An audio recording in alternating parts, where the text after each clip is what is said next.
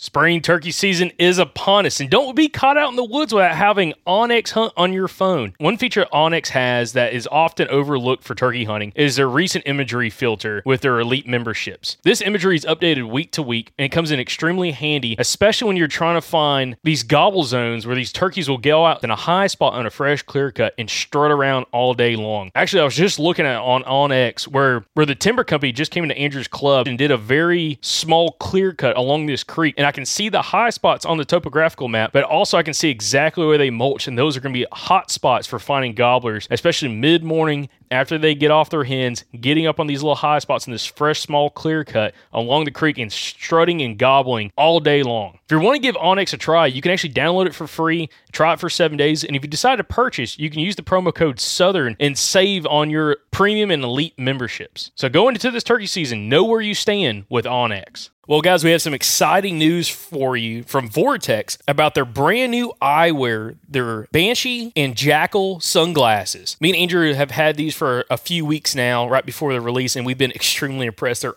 awesome glasses, guys. And listen, if you're needing some new sunglasses, not only do they have the VIP warranty, but they're tough as crap, guys.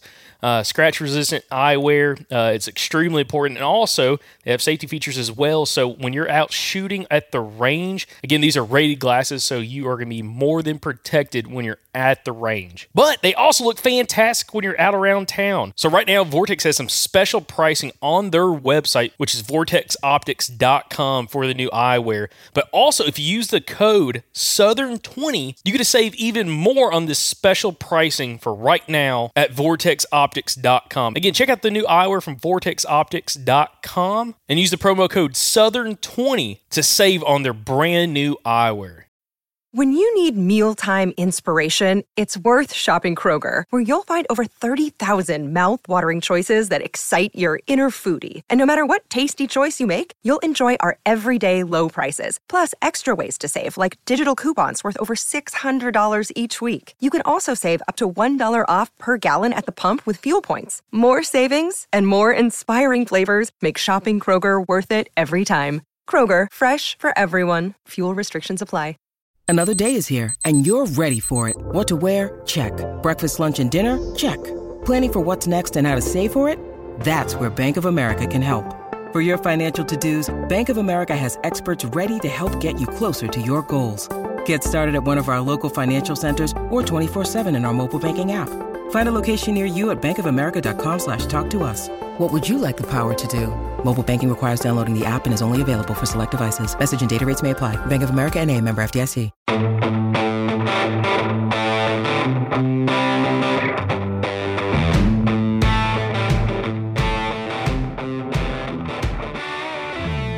It's Monday morning, everybody. Actually, Yeah. in 2 minutes it'll be Monday morning. Yep. Yeah. Late night podcast coming at you. Andrew Maxwell here with the Southern Outdoorsman, and with me I have No Show Myers. There you go. So, Jacob was supposed to come scout with me and Tyler today. I didn't confirm. If you go through the text, there was no confirmation, so...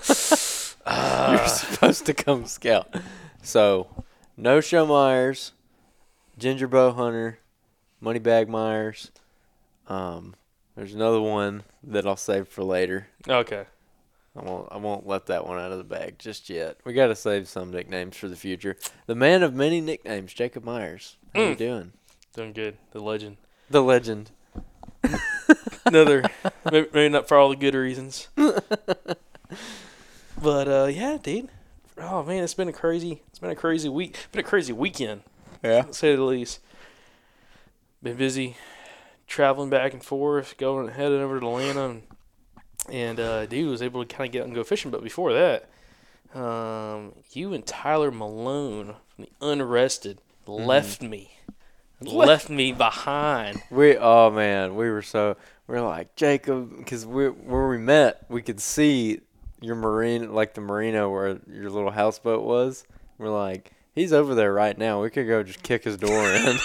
I was worried about that for real. I was like, man, they might come over here. They might just be like that. we were this close to doing that, man. Dude, you would have scared the crap out of me. Should have just done it. I did. I'm not gonna lie. Like this, the sun was coming up, and like all of a sudden, like a big wave must have hit the boat, like in the marina, and like it rocked. Like someone got on the boat, and dude, I popped up. Was like, I swear to God, I said, "Hey, dude." I should have just come over there and like thrown water on you. Like, wake up! I would have freaked out, dude. Been so uncomfortable. It's time to scout, boy. Yeah, that'd have been fun. Yeah, me and Tyler went scouting. It was a good time. We climbed a mountain. It was fun. Found some buck sign. Yep. Found probably one of the coolest buck beds from the way you described it. Yeah. Haven't seen the video yet, but Yeah. There'll be a little video on our YouTube channel about it. A little what? A little video. Oh, that's not what I thought you said. I don't know what I said. I'm tired. I woke up at 3 o'clock this morning, and it is now midnight. Hey, listen, Rocket. We're just gonna hit the 24-hour mark, all right? Let's keep it rolling. Let's go. coming at you live action. Coming at you live. So, I saw a buck this morning when we scouted. So I thought you saw a couple bucks, man. The story keeps changing. God, I swear. So, we saw a mature buck and a yearling right off the bat, and that was pretty cool because the yearling looked like a German Shepherd compared to the big mature buck. Their body, watching them stand side by side is pretty cool because their bodies are just so different. And then we went and parked and walked in, saw a couple more deer, and went up on top of this big ridge and found a saddle, and found a bunch of buck sign in the saddle, and then found a buck bed in the saddle, like 3/4 of the way down the ridge. It's like a pretty steep ridge all the way down, but there's like this one little flat spot. It's like 4 feet of like flatness, and there's a bed right there, and there's a rock backdrop, and then that rock's got vines growing all over it. So he's got like a great little backdrop to lay up against, and there's hair all over it. And it sets up pretty perfect for like quote unquote textbook buck bedding, like you hear Dan Infalt talk about. Mm-hmm. So we videoed it, and I'm gonna post it tomorrow. No, I'll tell you what, that'd be really cool. Again, if we had some cell cameras, hashtag if why did I say hashtag? That's so stupid. Any cell camera companies are out there leaving. But anyways, but put a camera on something like that and see really how often the buck's actually using that bed. Maybe get an idea of who he is. But it would be really cool. Kind of like I guess Dan's done it, but I know there's a couple other guys that had like left cameras. I know the Hunting Public shared someone that someone else had a video of last year or photos of last year. Putting something over a bed like that and seeing not only there was one buck coming through, but there's multiple bucks using that same bed. And kind of almost having like a progression of like their activity is kind of cool. So yeah, especially on a spot like that. So unique. But so pretty much today, y'all's goal was scouting. Or really yesterday. Now, yeah. Yesterday, your goal was to pretty much. I don't know. I mean, you were kind of locating. Checking out. I know you're trying to check out some access points. I know that was something that's kind of important to us on access. Also, just kind of figure out the lay of the land since it's someplace you haven't really ever been before. Mm-hmm. How did the hills kick your butt, or was it pretty good? It was pretty good. Did you pack in the sandbag? No, I didn't bring the sandbag. What were you doing, man? I didn't bring the sandbag. You're telling me to walk around with the sandbag. You didn't even use it. Oh, come on. Got him in the act. I've been hiking around with a sandbag in my pack, trying to get in shape or better shape. 15-pound sandbag. 50-pound sandbag. Oh, my bad. I tried to give Jacob one, and he was like, "No, it's too heavy." Jacob wouldn't take his sandbag. I had to go and put it on top of his car. It was a nice surprise when I went out there. I was like, "Oh, appreciate the present." Thanks, bud. Thing's sticky from the freaking duct tape. So yeah, it looks like a giant kilo of cocaine or something. Yeah, caught pulley over. But what is that? Like, it's sand. If you want to deal with it, have fun. Oh yeah, the mountain wasn't too bad. I had a little bit of weight in there. I had tripod and water and stuff. All of 5 pounds. Oh yeah, it was pretty hard. You had probably more strapped to your chest with your camera. Dude, you talked about that camera mount. Well, we kind of talked about. No, did we talk about it last week? I don't think we did. I don't think we did. We on the video when we did the Peak Design camera clip, I think is what it's called. Peak Design. Okay. Yeah, and it's just like a little camera clip where you can put it on your belt or your backpack strap. Yep. And camera slides into it, and it stays there. It's secure. Mm-hmm. So I've hiked like 4 miles with it now. And that's what like Aaron. What was Aaron's last name? Schneider. Yeah. Is that what Aaron Snyder's using? Yeah, something similar? but I didn't. The first person I saw using it was Stephen Drake, who's another photographer, and I was like, "That's pretty nifty. Yeah. I want one of those."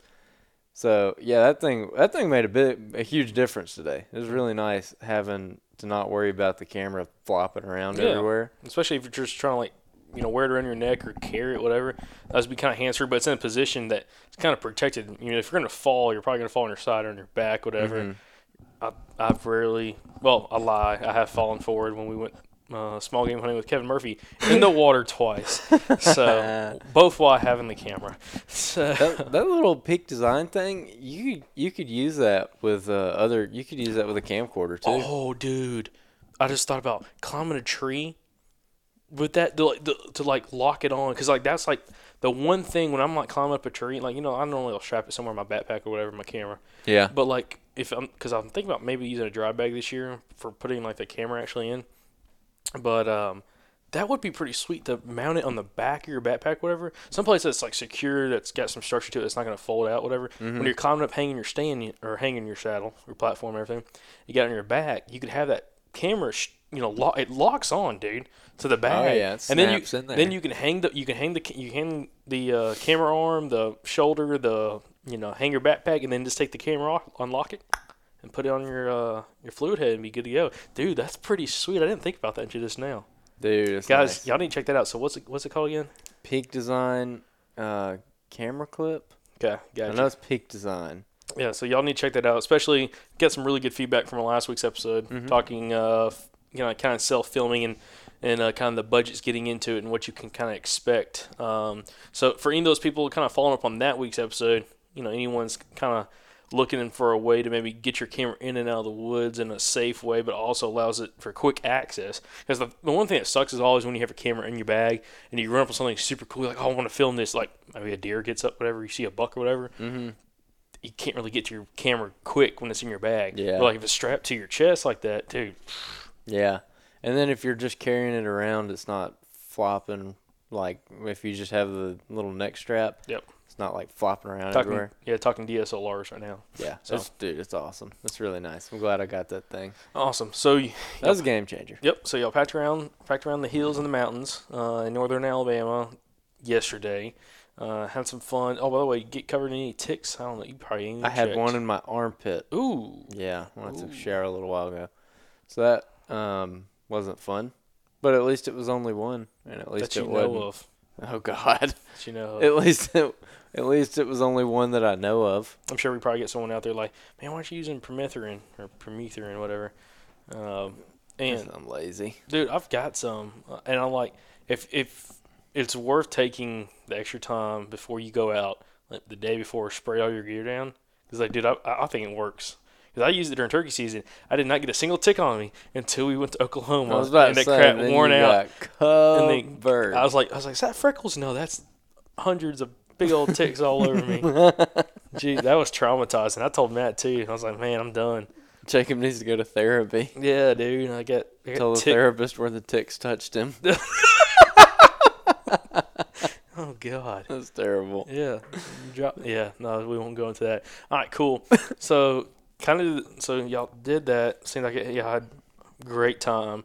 While y'all were doing that, I was catching fish or attempting to. You joker. Man. Jacob is clearly the smartest one out of all of us because he let me and Tyler go and do the grunt work and walk up and down mountains all morning through briars and everything, and he was just sitting there catching crappie, and then he's like, so, what'd you guys see? Drop me some pins? I did not say that at all. I didn't even mention pins. You're like, oh, I'll send you the pins later. I'm like, oh, that's fine. Yeah, okay. I'm just a generous guy. Yep.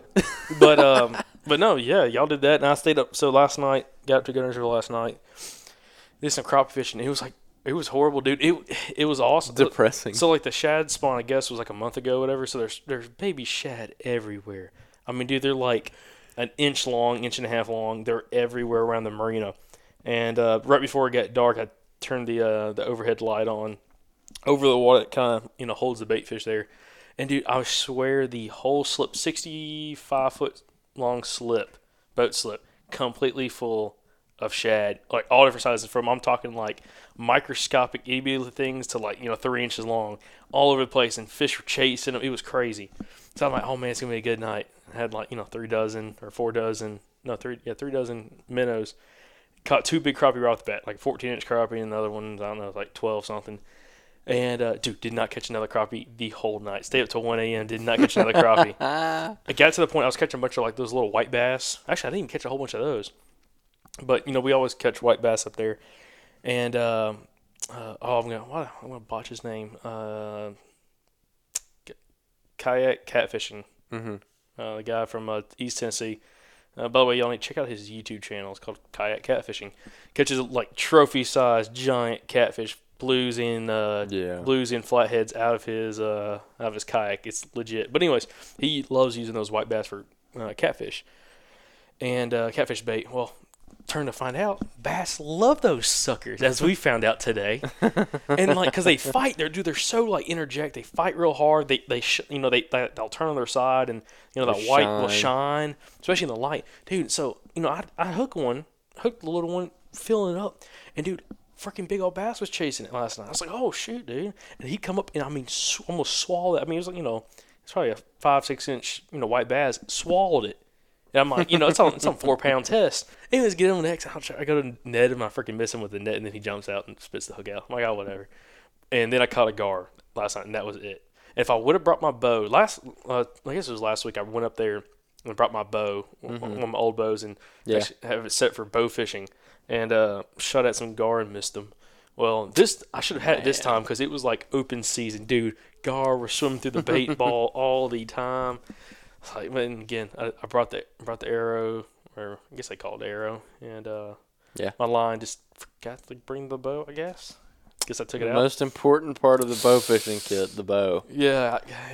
Dang, man. You can always go buy another arrow in town. Man, yeah. We saw a huge bass today, dude. Huge. Okay, so we got to talk about that. So you rolled up and scared the hell out of me while I had the headphones in, playing a podcast. I was fishing, and you come up and tap me on the shoulder. I was like, whoa, bud. I snuck up on you. Yeah, and I caught a couple bass before you got there, and, just catching them off the pier pretty much with, I think, what was I fishing with? I guess I was fishing with a fluke. A fluke, yeah, that's what I was catching them on, flukes. Dude, there were schools. I mean, you saw the schools. Oh, dude, it was ridiculous. Yeah, so shout out to any fishermen, like legit bass fishermen on Gunnersville. There was a huge school. There was a bunch of 2 and 3 pound bass. There was a mix of probably, definitely some bigger bass with it too. But I caught some of them, and they all average, like they're all like 2 pounds. But there was a ton of them. I mean, it looked like a pack, 30 plus, like a pack of wolves. A cloud of bass. Yes, cloud of bass moved through the boat slip. Pull Jesus, walk on water on bass. Dude, yeah, I've never in my life seen that many bass together before. Yeah. That was crazy. And they were just swimming back and forth through about 3 or 4 slips, just wearing out the shad. And again, they're just huge, but huge balls of shad, push them to the surface, and they just blow up on them. We were joking about it. We're like, these boat marinas are like the bow-only zones of fishing. The urban bow-only zones. I mean, it's like the North Atlanta Giants, as we found out. Freaking trophy-sized freaking bass swimming around, and guys can't get to them because, like where they were at was in front of an 80-foot freaking yacht and then a 65-foot yacht. I mean, you can't pitch your line all the way in there. I mean, I guess you could, but there's a lot of lines and stuff, or a lot of ropes you might get all hung in. So one of us hooked into a white bass, and we were reeling it in, and then Nessie came out after him. Which I kind of told you about that. I told you, hey, they'll kind of get aggressive, and we actually everyone's like, oh, Gunnersville, they get a ton of shad. Tennessee River get a lot of shad and everything. That's what the bass are eating. Dude, these big bass are eating those white bass. I promise you. I mean, because we put brim down there, they could care less about the brim. Yeah, they didn't care about the brim, but those white bass, they were coming out for that. Like, listen, guys, if anyone out there is a big bass fisherman, if anyone knows a company that makes a swim bait that is looks like a white bass, literally send that to me or send me like the link to it because I want to buy a couple. Because after seeing how they attack white bass over my brim, gosh, yeah. I want to buy some. Yeah. I don't even know if anyone makes one, dude, to be honest, but I'm sure maybe it's Somebody small. should. Maybe you should start a bait company. No, I'm good. I could just get the idea to somebody and just give. I like royalties. You know? There you go. Yeah. That's not a bad idea. Yep. Okay. So Tyler caught roughly an 8-pound bass off that pier like a month ago. Yeah. That would fit probably in the mouth of the bass that we saw today.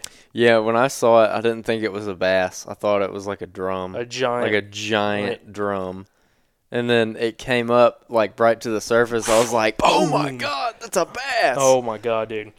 I mean, dude, I've never seen a bass like that before. Yeah, it was ridiculous. You could fit a whole chihuahua in its mouth. Oh my god! Like, dude, if a cat or anything like that was You could swimming, fit a small mammal oh in its my, mouth. it would have been done. Like, that is what people go to Gunnersville for, okay? And I've seen one other bass that was similar to, but not that big. That was on that dock, whatever. Mm-hmm.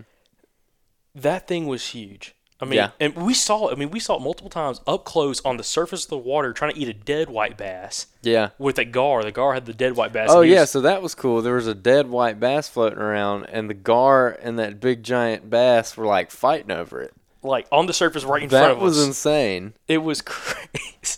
That was really cool. The stuff you see at a boat dock. Yeah, but, like, it was a double-digit bass. Like, no joke, no hype. He struck at that one you had on the line. Yeah. Or came at it. Yeah, because I'd be reeling him in, and he'd come after it. Oh, my God, dude. You talking about, like, shaking. Like, I told you, I was like, man, if we get that bass, that is like shooting a 140-inch buck or more or bigger on some high-pressure Alabama public land. Like, no joke. Like, yeah.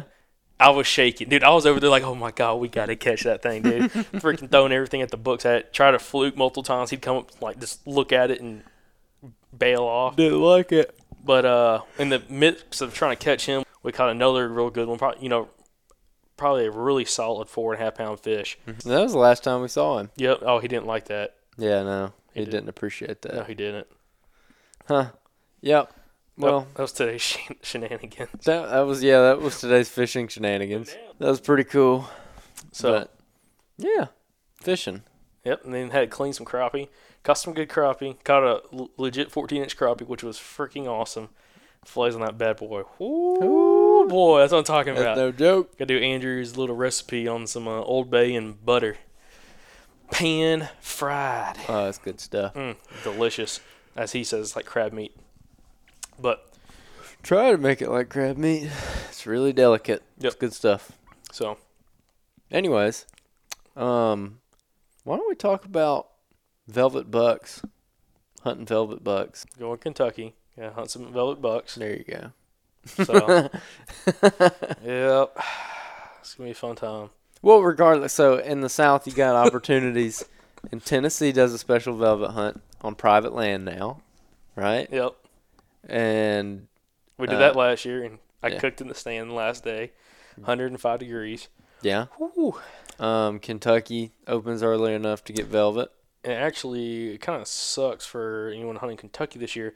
Their season actually opens later this year than it has in the past. I think it's almost like 6 or 7 days later. Really? Like, don't quote me on that, but like, because I was talking to Jordan about that, Jordan Barnes, and he's like kind of upset because normally it was like Labor Day weekend it would open up or whatever, so like, first, 2nd of September, and supposedly it's like the 6th or 7th this year. And there's a lot of guys like on the hunting use forum, they're like, hey, if you're gonna go to Kentucky, you're literally only gonna have probably like 2 days maybe to try to get a buck in velvet before they just absolutely shred it. So, dang, yeah. But so I didn't know that. That sucks. That'll make it interesting. Because Kentucky opened on the 1st last year. Yep. Yes, and I think what Jordan was saying, because I think he called the DNR up there, and that they were trying to do it like the way the dates worked this year. The date it's been in the past wasn't going to fall on a weekend. They wanted it to start on a weekend, so they just like postponed it to the following week or whatever, however the situation is. Again, that might not be correct, but again, that's what I was told. Yeah. But, dude, velvet hunting is cool. But the thing is like, it's tricky, especially like with the Tennessee hunt. It's tricky because we had photos on the property we hunted in south of Nashville. Dude, there was freaking some great deer there while we were hunting it. Yeah. Well, really, it was one day we There's let. that one buck that was a giant. Yeah. Great buck. Yep. I'm going to post that on our Instagram tomorrow. Yep. Yeah. So had a chance at him later in the season. If I could shoot a little bit farther, probably could have maybe shoot him. But I'm not comfortable at 45 yards. But anyways, Hindsight's 20/20. no, it's just I still want to shoot him. It's too far for what I want to shoot. I'm not slinging an Yeah, arrow. that's a good thing. Yeah. That's a long way to sling an arrow at a critter. Well, some guys are super comfortable with that. But again, that happened that was November. What was it? Second, fourth, something. Yeah, second. Might have been the 4th. Something like that. It was right after muzzleloader season because I remember that. Yeah. Yeah. So come to find out, guys, I don't know if I think we talked about that.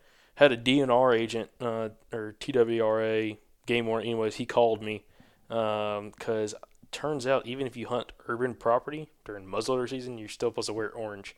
Like if you're around houses, which I was around houses and did not have orange on. So anyways, he gave me a call about that, but Didn't get a ticket. He was real nice about it. Oh yeah, no, he was cool. He's like, hey, this, he's like, I know. He's like, I urban bow hunt too. I'm like, sweet, you're in the club then. And he's like, yeah, man. He's like, you still gotta wear orange in muzzleloader season. He's like, I'm like, even in like a neighborhood. He's like, yeah. I'm like, I'm trying to go incognito over here, so I don't have other landowners around me like seeing me. He's like, yeah, I Like know. this dude in blaze orange. He's Like, who's that guy? Well, and then also he asked, I'm like, can you take it off? Can you not take it off in the tree? He's like, no. He's like, unlike Alabama, if you're above like what 10, 12 feet, you can take your I orange think off. it's above 12 feet. Yeah. Something like that. You can't do that in Tennessee. Yeah, no. Yeah, that sucks. Well, no. I mean, it's not the worst. Just wear an orange hat. I think, just wear an orange hat in your vest because you gotta have both. Yeah, in Tennessee, you got to have both, and you cannot take either of them off in the tree. Yep. Which we found out from that officer. Yep. Because they got me, too, for that same thing. Yeah, because I think you, wore it in, and then, when you got in the tree, you, took the vest off or whatever. Yeah, I took the vest off, and I hung it in the tree next to me. Yeah. And he called, and he's like, yeah, you can't do that. Did he call you too? No, he called you and told you to tell me that. And then you called him, didn't you? I gave you Yeah, and then I called him. I was like, appreciate appreciate What is his name? I think I got it saved in my phone. I don't know. I told him I wanted to get him on anyways because he was pretty cool. He was kind of talking about the day-to-day crap they got to go through. Yeah, seriously. Especially dealing with this velvet hunt. Kind of getting back to the topic of everything. Mm-hmm. The velvet hunt, is something that they're trying to manage in a way, especially with the whole CWD thing, to still make it fun for everybody, but still kind of keep people from trying to poach days before, because that's the biggest issue is someone going out trying to kill something middle of August, throwing it on ice, and August 28th or whatever. Oh, look at this big old buck I killed. I wonder how often that happens for real. Probably a lot. Dude, I'm telling you, some of these guys killing giant deer. I'm like, Raise an eyebrow. yeah, fishy. That velvet hunt last year was pretty cool. That was the first year that they had done it, right? Yep. And I mean, it was pretty good success. I saw a lot of people complaining about it. Well, the thing was, because it's open to it's private land, and for you to be able to hunt that, a lot of guys that were having success, which I found, well, I think I've already told you, but, anyways, I won't go there, about another hunter. I think a lot of guys were complaining because if you didn't have ag, because, oaks, nothing was dropping. Persimmons weren't even dropped. There was no mass crop. Yeah, this is end of August. Yeah, so nothing. There's nothing.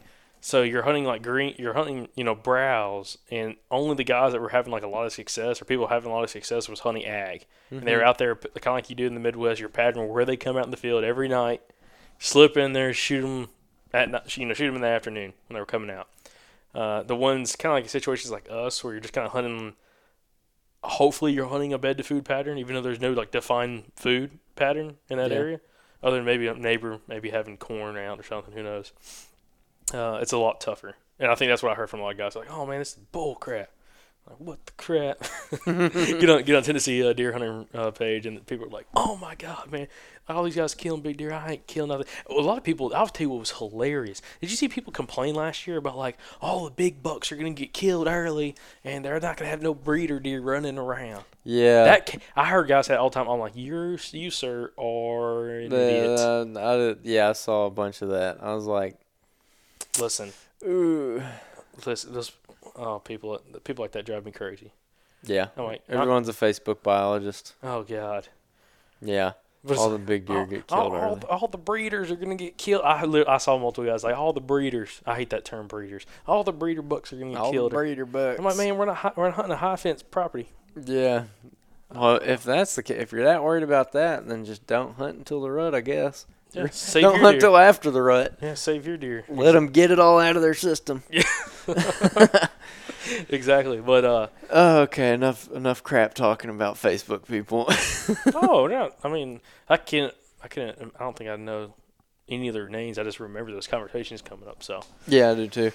That velvet hunt was when me and you were hunting it. We didn't have agriculture or anything. We just had that urban property that was pretty much like straight bedding cover. yeah, I mean, it had browse, especially in the back corner. It had a lot more browse than everywhere else because it's just again an old cattle farm. Yeah. Feral pastures. Yeah, which dude, I love hunting stuff like that. Oh yeah, that's cool. Especially like if you have the chance to manage that. Oh my god, run a couple fires to that. Oh my god, It would be ridiculous. Oh man, oh god, I cannot believe that's getting turned into a subdivision right now though. Like literally right now. So well, that's depressing. Did I leave? No, I got all my cameras off that property. I don't know if you did. I hope I did. Jacob still got cameras up in a place. Oh, I almost said it. Put that. Yeah, I know. That's why I did that. I was like, don't you say it. But, yeah, still got a oh, yeah, dude, we got to go. When are we going to get that camera? Never. Who wants? Well, no, I got to go and sell. Can't let anyone see that spot. That's the thing, man. When you're running cameras, you got to pick who goes in with you. Or if anyone, to check them. It's got to be a secret. Actually, I guess we're getting it 13th. Double checking that time. Yeah. Okay. Yep. Well, okay. So on the velvet hunt, I'll definitely, for anyone that's trying to do that velvet hunt, probably the biggest thing for you for sure is like right now you should be trying to go get permission.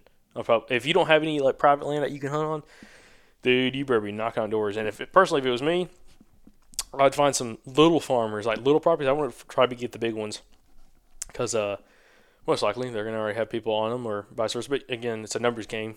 But dude, I would try to find some small farmers or people around farms that have ag, especially if they got soybeans. Forget corn. Who cares about corn? You want to find beans right now. Oh, yeah. Just literally get out there, drive some county roads, find beans, and start knocking on doors, getting permission. I don't think it'd be that hard because it's just a 3-day hunt. I think it'd be super easy to be like, hey, just get permission for a 3-day hunt. Maybe, I don't know, dude, bake them a pie or something. Yeah, I mean, when we were in North Alabama last year, on the subject of getting permission, you went to a couple different houses and you're like, hey, we're only here for like 2 days. Do you mind if we access through your property or hunt off the backside of your property? And people were like, yeah, sure. Oh, yeah, there is. Like, a lot of people, especially if you tell them it's only for like a little bit of time, like I'm not going to do it all season, especially if it's a place kind of like North Alabama where we're hunting, where it's like limited hunting, like, you know, it's only for X amount of time. And kind of like that velvet hunt, people are like, oh, yeah, that's cool. You know, it's just for a couple days, whatever, no big deal. And most people are like, okay, yeah, that's fine. As long as someone else isn't already hunting it. That's the number one thing. If you're knocking on those doors and one of the guys are hunting, like he was like hunting the backside of his property, he's like, hell no. Keep on walking, man. But, yeah, but that's what I would be doing right now in Tennessee is just knocking on doors, trying to get permission. That's like how the guys from Seek One Productions, which, again, if nobody knows about Seek One Productions, you guys are check them out. Left in the cold. Anyways, just kind of a little overview. Big urban buck killers from North Atlanta. One of them, I think, moved to Nashville. Maybe they didn't. They said that to a lot of people, but I heard they were bending the truth around some people to try to get those permissions. They do a good job. They do a really good job getting permission. But because you gotta have a sappy story, you gotta work it. And anyways, they had a couple properties, and I think they just had one for that velvet hunt, and on the north side of Nashville. And dude, they were chasing some big deer, freaking slung arrows at them, missed them. But again, it's not hard, especially if you can network. Like if you live in Tennessee, maybe you can network around. But if you don't live in Tennessee, but you know some people that do, man, networking is fantastic. It's not necessarily about who you know, but it's who do you know that might know somebody. Yeah. Who can you possibly get an introduction with, especially on a hunt like that? Yeah. So if somebody's wanting to do a velvet hunt this year, they're like, I want to kill a velvet buck, and maybe they want to do it in Tennessee or maybe Kentucky. Or Georgia. Georgia opens on the 8th this year. I saw velvet bucks last year in Georgia Yeah, I mean, in hunting season. most guys, I mean, said like the first week of season you have a chance to kill a velvet buck, Yeah, depending on the area, because some deer, depending on I don't know if it's genetics, biological reasons, whatever, will shed quicker or later than others. Mm-hmm. So it kind of depends on where you're at. But yeah, dude, there's a chance to kill one. So I mean, that's definitely the ones in the South. Is definitely you got Tennessee, you got of course Tennessee, then you got Kentucky and Georgia. South Carolina, if you get private land, you can do that private land hunt. And Yeah. like the youth season opens like August 15th for the rifle. yeah, that's crazy.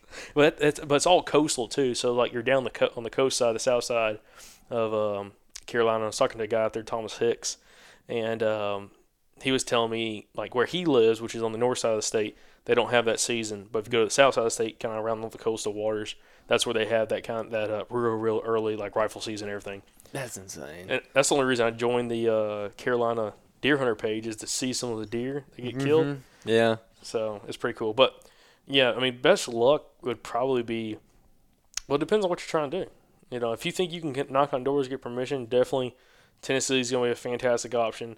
Kentucky's got a bunch of public land. Georgia's got a bunch of public land, kind of getting run around on. Georgia'd probably be the hardest. Georgia'd definitely be the hardest, I think. Yeah, because it's nice to go someplace that has ag. Yeah. And up to my recollection, for everything I know, there's not a whole bunch of public land in Georgia that has a lot of ag. Yeah. There's definitely a lot of ag in Georgia, especially like South Georgia. Mm-hmm. But again, it's like you're trying to get to the right stuff. That's like where you get kind of get iffy. Where you go to Kentucky, not gonna say most public land. There's a lot of public land in Kentucky that has ag on it. Yeah. There's a lot of opportunity up there. Oh yeah, you might run into the hunting public too while you're there. So yeah, you could. Jordan said he's sleeping on that freaking riverbank, by the way. He's taking a hammock going in there a day early. Yeah, anyways. I don't blame him with what he saw last year. Yeah, so guys, our buddy Jordan Barnes had who it was Aaron and Ted rolled up on his spot. Again, his spot, he had a stand and everything hung right there on the riverbank, overlooking a bean field, and they rolled up on him while he was paddling and everything. He had a conversation, but he's like, by God, they're not getting my spot next year, because they were talking about like there was multiple spots they both had pinned. Both Aaron and Jordan had pinned like the same spots, like where they wanted to hunt. He's like, I promise you, I will be sleeping on that riverbank come opening morning. Great minds think alike. Yep. So if somebody's wanting to, let's actually talk about the actual hunting now. About like hunting deer that early. Ooh, I love it. How's it different? Well, you're just bed to food. That's all you're worried about. Yeah. Especially if you can deal with ag. Now, if you don't have ag, if you're hunting a piece of public that doesn't have ag, like let's give an example like Kentucky. If you're hunting a place that doesn't have ag, that early in the season, you might have persimmons starting to drop. I know in Tennessee, persimmons were dropping first week of September. Yeah. Because the season, or maybe second week of September. Season opened in Tennessee last year, September 15th, I believe. Mm-hmm. And they were already, dropping for sure. So that is real early for persimmons to drop. Well, dude, that's how I killed that second doe. Were they green? No, heck no. Really? Yeah, they were. Dude, you smell them from a freaking long ways away. Me and Nick Adair went scouting first week of September in one area because he was a place that he's gone to quite a bit, but not for hunting, but for like training and everything. And he's like, yeah, this might be pretty cool. So I'm walking, dude. Persimmon trees everywhere, loaded. Because in Alabama, I'll find a persimmon tree that holds until like December. No, Yeah. no, but not up there. No. Not from what I saw. They were no, that's probably not because y'all get a frost earlier up there. By October, done. No, I found them well into December in Alabama. Yeah, I found some in Arkansas that held real late like that. But the only time I've seen them like that is where you don't have a whole bunch of squirrels getting up in there, shaking, like knocking them all out. Oh yeah, that's true. That's true. So yeah, early season food sources like that, like super early season food sources. And the thing is, super early food sources. Hopefully, maybe you have some fruit. Again, talking, persimmons. See, what would be some other soft mass that would maybe you could key in on, depending on your area. I mean, come on, you're the plant expert. Cherries. Cherries, a fruit tree that grows. There might be some cherries. Crabapple. Muscadines, maybe. I don't know. I don't think I've- I've ever found a crabapple tree ever. Oh, dude, really? Never. Dude, piece of public land that we hunt quite a bit in Alabama. I found them out there before. And deer eat them. Oh, yeah. Really? Yeah. Where? I can't tell you on the freaking podcast, but after the podcast, I'll tell you. I'm very interested to hear this. Yeah. But, like, and I've seen them on other pieces, too. And, like, a lot of people don't think deer eat crab apples. Dude, I've seen deer eat crab apples out of someone's front yard like nobody's business. Huh. It's like reaching up there, dude, getting their hind legs going after them. So, also that urban piece in Yeah. Anyways, Okay. not Yeah. in Alabama, not the one up in Tennessee. Okay. The one I used to hunt, it had a ton of crab apples on it too. Like, dude, and the deer would freaking eat the crap out. But anyways, okay. So you get soft mass early season that you kind of hit on, like real early season. Get them talking kind So persimmons, muscadines, crabapple, muscadine. If you can find muscadines, dude, I think that would be really good. But my problem is like finding them that's like consistent. A lot of times you'll find them, but it's like There's like a vine here and there. Yeah, but it's nothing. it's like you can't really hunt it unless there's a big fence row or something that's covered. Yeah, and the acorns aren't dropping, so you really can't rely on that. Other than that, one thing that I typically see deer, no matter where I'm at, later in summer, I always see deer hammering poke salad. Yep. So if you could find like a good little stand of poke salad, I mean, they hit it hard enough to where I would probably hunt over it. In Alabama, if we had a season that early, I would hunt over it. Because I've seen them eat it all the way to eat it down to where the stalk is like an inch thick. Yeah. And they're eating the stalk down to where it's that thick. They love it. Yeah. So that might be something to key in on. Which, if anyone doesn't know about that plant, just Google it. Yeah, Get an idea. it's got purple berries that stain everything. Yeah. Turkeys get in it and they eat those berries and it makes their heads purple. It's funny. There you go. Andrew's logic for you. And then, again, the biggest thing, again, if you're hunting ag, finding beans. Again, corn is not going to help you because you can't hunt a cornfield. It's going to be too tall. It's going to be too much to deal with. You got to find beans, soybeans. If you can find beans, and again, especially in, like talking Kentucky, if you can get in there a couple days before season starts, especially trying to hunt, opening week, whatever, and glass some fields, like find some of these isolated fields from everyone that I know that's been having success in Kentucky, especially like the first, second time they've gone, is finding isolated fields that you can't see from the road. Yeah. So kind of look at that on a map, try to find some isolated fields that you can kind of either hike into, whatever, and just glass. Climb up a tree, because a lot of times the beans are going to be probably tall enough where you're probably not going to see a whole bunch of them on the ground. Mm-hmm. So if you can get elevated in the saddle, tree stand, whatever, get comfortable, and at dusk, try to pick out your deer, you might do pretty good on that. Yeah. And then really, you're just trying to find a pattern. I mean, there's nothing else that's really going to work that early. And again, they're going to be bachelor groups too. So I mean, yeah. They'll have a group of bucks and I've heard people say like that they travel. Like the younger ones will come out first and everything, which I guess is true to some extent. So that's something to keep in mind. You're going to have a group of deer in front of you. You're going to have a lot of different eyes, so concealment. Mm-hmm. One thing that's really important is the bedding habits for early season deer, where they're all bedded together and they're typically bedding right on top of their food source. Very good point. Excellent point. Yeah, so you can't, like, if you see them squirting out into this field in the evening, you can't just go blowing in there because they're probably bedded 40 yards off the edge of it. Yeah, somewhere wherever they have shade. That's a really good point. I know that was the case in Kentucky for sure. When it came to beans, a lot of the deer were bedding, within a rock throw distance of the beans, or even in the beans, depending on what the situation, if there's a little gully in the beans.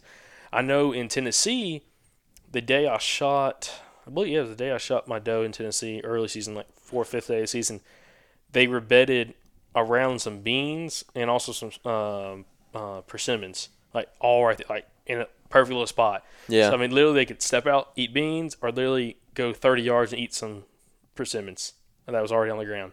So I'm like, that's the kind of thing. It kind of makes it almost hard because you want to hunt that food source, but if they're bedding so close to the food, it's like, how do you get in there? Smart, because you got going early. I don't know, not a huge fan of early season hunting mornings. Yeah, just because it's kind of one of those things you're trying to get in there, and it's like trying to beat them. Yeah, you're trying to beat them to a bed. Unless you know a food source where they're lingering. That's the cool thing. If you're hunting like ag where you can actually glass, go out in the morning, like during season or before season, and see if you can catch them still in the field, past, gray light. And maybe make a play on them, for the following day or whatever. So, Yeah. But Yeah, so with with warm weather bedding, which these last few times I've been scouting, I've been looking at like warm weather specific beds, just really out of curiosity more than anything else. And I'm finding pretty much all of them are down in kind of in the lowest spots, and like creek bottoms or little divots next to the fields that we were around today. You'll find beds down in those areas where it's just low lying and dirt, like it's cool. It's cool, yeah. Like the beds are worn down to the dirt, and I don't know if it's because they use them so much, or I think they might actually like kick them out. Yeah, to get to the cool dirt. Like some of them actually kind of looked like that, and so that's something to consider, the bedding, because if you go blowing in there, you're gonna screw everything up. Yeah, you gotta be smart, especially early season. You gotta be really smart with food sources. I mean, like you said, you don't want to be just rolling up in there, without, head on a swivel, also paying attention to the wind, also paying attention to your access points, because also early season, especially if there's guys been already going out there, you're going to find deer bedded, especially if your access has to go by food, like talking ag or whatever. Mm-hmm. A lot of times those deer can position themselves between that access point and the food. Like you're going to possibly walk by a deer and blow deer out. Yeah. So I kind of maybe think a little more creatively how you can get into some areas. I saw that a ton of times in Tennessee, especially around some of those fields. It's like, dude, they position themselves. There'd be a tiny little tree line or something between you and the field. They freaking bed right there when you got to come around the corner, and boom, you get deer blowing at you. You think they do it on purpose? Yeah. Oh, yeah, dude. Yeah. Especially some of the older ones, especially does, dude. I mean, hands down. And a lot of times, like, who did we talk to? Who was I talking to? Talking about seeing a deer in like wide open. It was Lou Hill, guy we're gonna have on the podcast coming up. Guy from Central Alabama, just a deer killer. I didn't tell you this, Andrew, but I was talking about hunting pressure and how we've seen that deer like to bed on access routes on public land. Okay, and he's like, dude, I've seen that before. He's like, I've also seen how they a lot of times won't move even though they see you, and they'll let you walk right by. He's like, one time he was hunting a piece of public that you've hunted before. I haven't really hunted all that much. And was on the backside of this little field, got up in this climber. He was sitting there, and these two guys started walking to the field like at daybreak, on a gun day, of course. Good old public land. Coming in late. And Lou was like, oh, man, he's like, whatever. And he looked down, and there was a doe that he had seen earlier bed down like right there in front of him, like 30, 40 yards, okay? Mm-hmm. And he's off the field a little bit. And she's just sitting there, and like these guys start walking up past her, and she's like, he said it's like wide open pines, but there's a little bit of brush down there, but from above everything was like clear, like he can see everything. But on the ground, it's kind of a little bit, it breaks up just a little bit. And he said those guys walked within like 20 yards of this doe, and a big doe. She was just sitting there, and he said she'd like just watch him. And the second they got 40, 50 yards from him, she stood up and stepped back, like walked backwards, back behind some more stuff, and then turned and walked off. And he's like, really? Yeah, and he's like, it blew him away. And he said he's seen stuff like that previously before, but he's like, that's the first time it happened right there in front of him, and he was able to witness that. That'd be cool to see. So I mean, I don't doubt that at all. Yeah, and he said it was a big old doe, and anyways, and he was like, it's he's seen stuff like that happen, and he's like, he's always sees on some of these access points deer bedding on them or right off them, and when you walk by and all these logging roads, freaking they blow up and take off. But he's like, I wonder how many times you walk by and they don't move. They sit there and stare at you. They sit there and stare at you.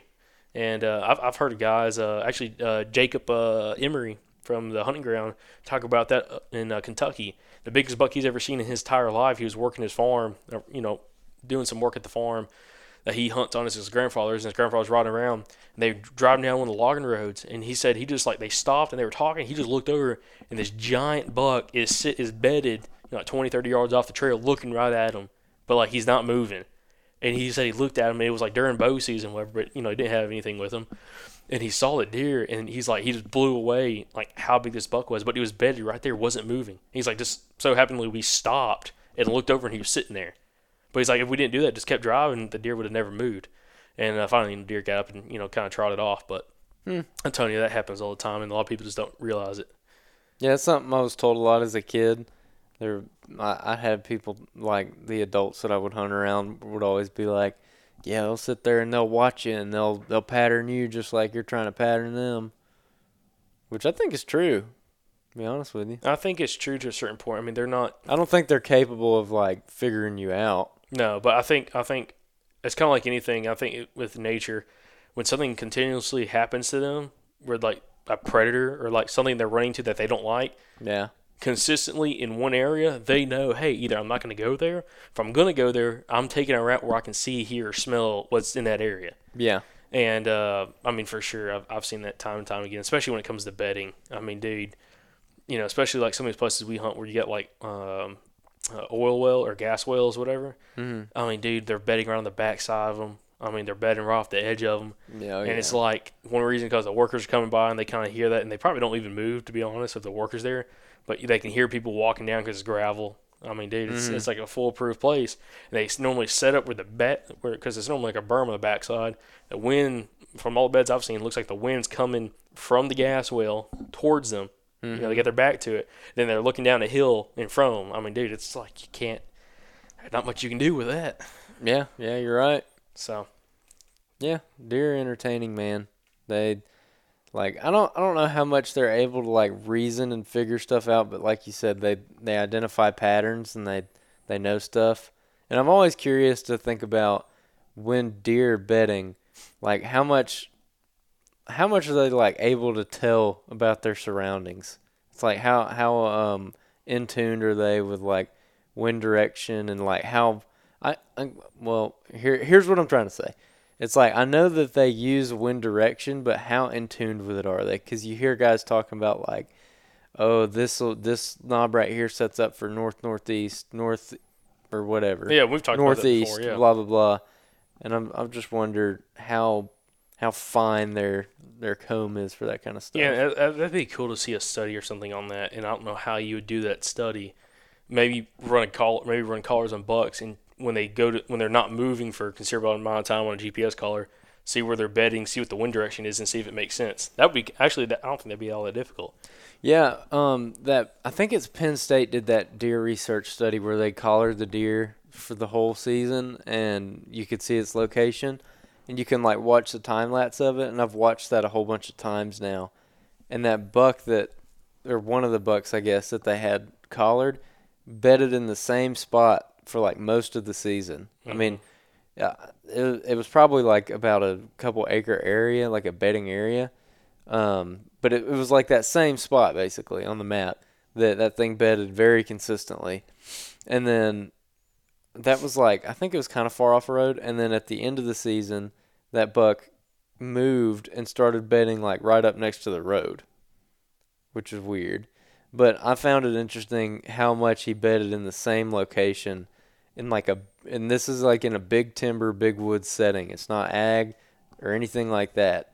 It's a place where when me and you were talking about a place like this, we're like, he's got a lot of options. He can go all these different places, but he just continued to bed in that one same general area. And he had excursions where he would go out to other places, but the majority of his time was spent in that one area, which Dan Infalt was talking about on a podcast I heard the other day. Yeah, and I'm sure that a lot of that's probably learned behavior from being in bachelor groups in the summertime. Mm-hmm. Some of the deer, I think that also like old does, like real old does in public land, when they're raising their fawns and everything, they're doing things a certain way that these younger deer that are dying aren't doing. Yeah, and then their fawns are kind of learning that same habit. And I'm sure it's probably similar with bucks. Some bucks are just different. They just have, like some people talk like deer are kind of like humans in the aspect of, some of them just have different personalities. Some are more aggressive than others. Mm-hmm. Some are more passive. And then some, when it comes to bedding. Some are probably dumber. No, it just, not dumber, just more maybe high strung. Just whatever the situation Mm-hmm. is. Again, I don't know. I'm not reading the freaking deer's mind.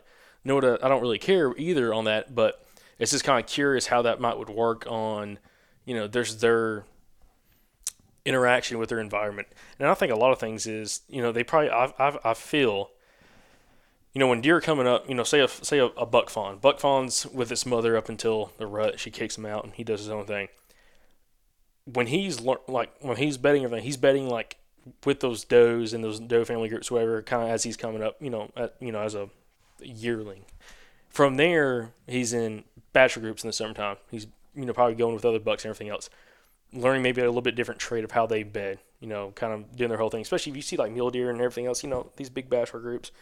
They kind of, the way they bed and everything, you normally have from what a lot of people say, that dominant buck or the bigger bucks in the group take some of the more prize bedding again. Yeah. Whatever. Yeah. But, and then the other deer bed around. And I think, again. Satellite bedding. Exactly. But again, kind of living together, I think those younger deer learn from the older deer. Kind of the whole situation, they just kind of go from that. And the dumb ones, like you said, that don't learn anything, they get killed first. It's kind of just, not really Darwinism, but. Yeah, I mean, that's natural selection. Yeah. And then, the smarter ones make it to older age class and be able to kind of have the best bedding and kind of figure that stuff out. But when it comes kind of full circle, I feel like when they bed in certain areas, it's because they've had success in those, not really success. They bedded that before, and they winded it. They winded a coyote or something. They're like, they can smell a coyote or something. Yeah. Or hey, they feel like they have protection because they have something back behind them. And they can kind of smell stuff. Again, I think it's just a learned behavior. So. Yeah, you're probably right. I need some pet deer to try it out. There you go. That probably wouldn't work though. Yeah, I firmly believe in the theory that some this goes for deer and turkeys, that some are just like a little bit more willy-nilly than others, and those are the ones that get killed pretty quick. Oh yeah, opening day of turkey season, Central Alabama. Oh, everything's just getting blasted. Mm-hmm. There's all those dumb ones or all the talkative ones getting. I think I asked. When we interviewed Brandon Bobo about that, he's an NWTF biologist, and I asked him about that. I'm like, is it possible that like the birds who tend to gobble more, that tend to have a more talkative personality, get killed sooner, and so we're like naturally selecting them out of the population? Yep, and that genetic, yeah. Yeah, and people say the same thing with deer. They're like, well, if we specifically target big bucks, then we're selecting out those genes out of the gene pool, which is impossible. It was hilarious because they don't think does carry genetics at all. Yeah. Clearly, that's a can of worms. Clearly, they don't understand how they got their genetics from both parents, mother and father, not just the father. God, stuff like that is so stupid. Oh, that's a can of worms. Big can of worms. Yeah. So velvet hunting. I hope we covered at least a little bit of it. It was kind of the gist. I mean, a lot of it, you're just going to have to go out there, whether you're knocking on doors, get permission, or you're hunting public or private, or hunting public. And then from there, whether you're hunting ag or non-ag, that kind of is the biggest determining factor. If you're hunting non-ag, then, boy, somebody's like, hunt water sources. That's cool. Deer, the vegetation deer's eating, they get most of their water from that, unless it's complete drought. Yeah, I was about to say, actually, the first deer I ever killed with a bow was in like an extreme drought in Alabama. And I mean, there was like, I can't remember what year it was, but there was like restrictions on how much water you could use. Because we were in like real bad drought conditions. And I found all the creeks were dry. Every creek that I hunted was dry. And I found a water hole in one of the creeks in like a bend with like a little rock shelf over it. And I killed a doe over that. It was my first bow deer. That's pretty legit. Yeah, that's pretty cool. I put a camera on it, and every animal in the book was at that water hole. It was pretty cool. Yeah, I've kind of dreamed about, because I've never hunted moments like that where it's just like real heavy droughts. Because I think if you could find like one of those hot water sources, it was awesome. Dude, I bet you it'd be so freaking awesome, dude. It was so torn out. It was like a little cattle pond, dude. Like there was tracks all over it. Mm-hmm. Every animal in the book was there. I had coyotes, coons, turkeys, deer, everything on camera. Ooh, see, that's like, to me, that's like trying to hunt with traditional archery. That's like the dream right there. Hunting a water hole. That's the spot. Dude, 15 yards, 20 yards from it, dude. 800 grain arrow. You better watch out. That's no joke. Freight train coming. Freight train. Oh man. Wow, what are you? I'm gonna put everybody to sleep with my yawns. Yeah, what are you doing, man? Come on now. It's only Monday morning. Like, what are you doing? Yep. Good on Monday. Oh, I gotta go to work in a couple of hours. Oh, dude, just stay up. Look, we'll stay up, okay? grab a couple beers. This sounds like a bad idea. Just make it. But, yeah. So if you're planning on doing a velvet hunt, I'd figure out first of all where you're gonna go, and I would spend some time learning native plants that deer like to eat. I would start off with definitely poke salad, maybe devil's walking stick, ragweed. Mm-hmm. It's another good one. And a lot of things, you find a lot of that in CRP. Yeah. Or really just clear cuts, like, 2-year-old clear cuts, whatever. Mm-hmm. Fantastic. I know the hunting public had great success. When Ted killed his buck in Kentucky, he was hunting like a CRP kind of area, and they were kind of hitting that kind of food source, and that's what the buck was feeding on. So, yeah, all kinds of green. Really, the best thing to do is to go out there and figure out, like, see what they're browsing on right now, and just kind of figure out what browse looks like and how to identify it, and then take pictures of those plants and learn how to identify those plants, which the best easy resource right now would be probably iNaturalist, which is it's basically citizen science is what they call it, and you get on there and you can post a picture of a plant or insect or an animal or whatever, and either you can identify it or someone else will identify it. And if your picture's good enough, like, someone can identify it and be like, oh yeah, this is poke salad. And if your picture's good enough, they actually use it in a database. And so that's pretty cool, like a scientific database. So this is an app? Yes, it's an app that you can get on iPhone or Android. So iNaturalist, check it out. It's pretty cool. It'll help you learn a lot more plants and everything.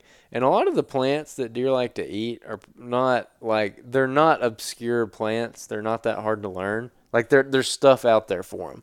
Like, a lot of understory plants are very obscure, and there's not a whole lot on them, and it's hard to, like, research them just because nobody writes anything about them. But most of the deer food that I know of gets, pretty wrote about, like beggar's lice, greenbrier, poke salad, all that good stuff. Chinese honeysuckle. Chinese honeysuckle, yeah. Uh-huh. Yep, that's another good one. Good job, Jakob. Yeah, Ginger Bow Hunter coming at you. Ginger Bow Hunter coming at you. All right, everybody. If you got any suggestions for upcoming shows, holla at us. And we hope you have a great week. Boom.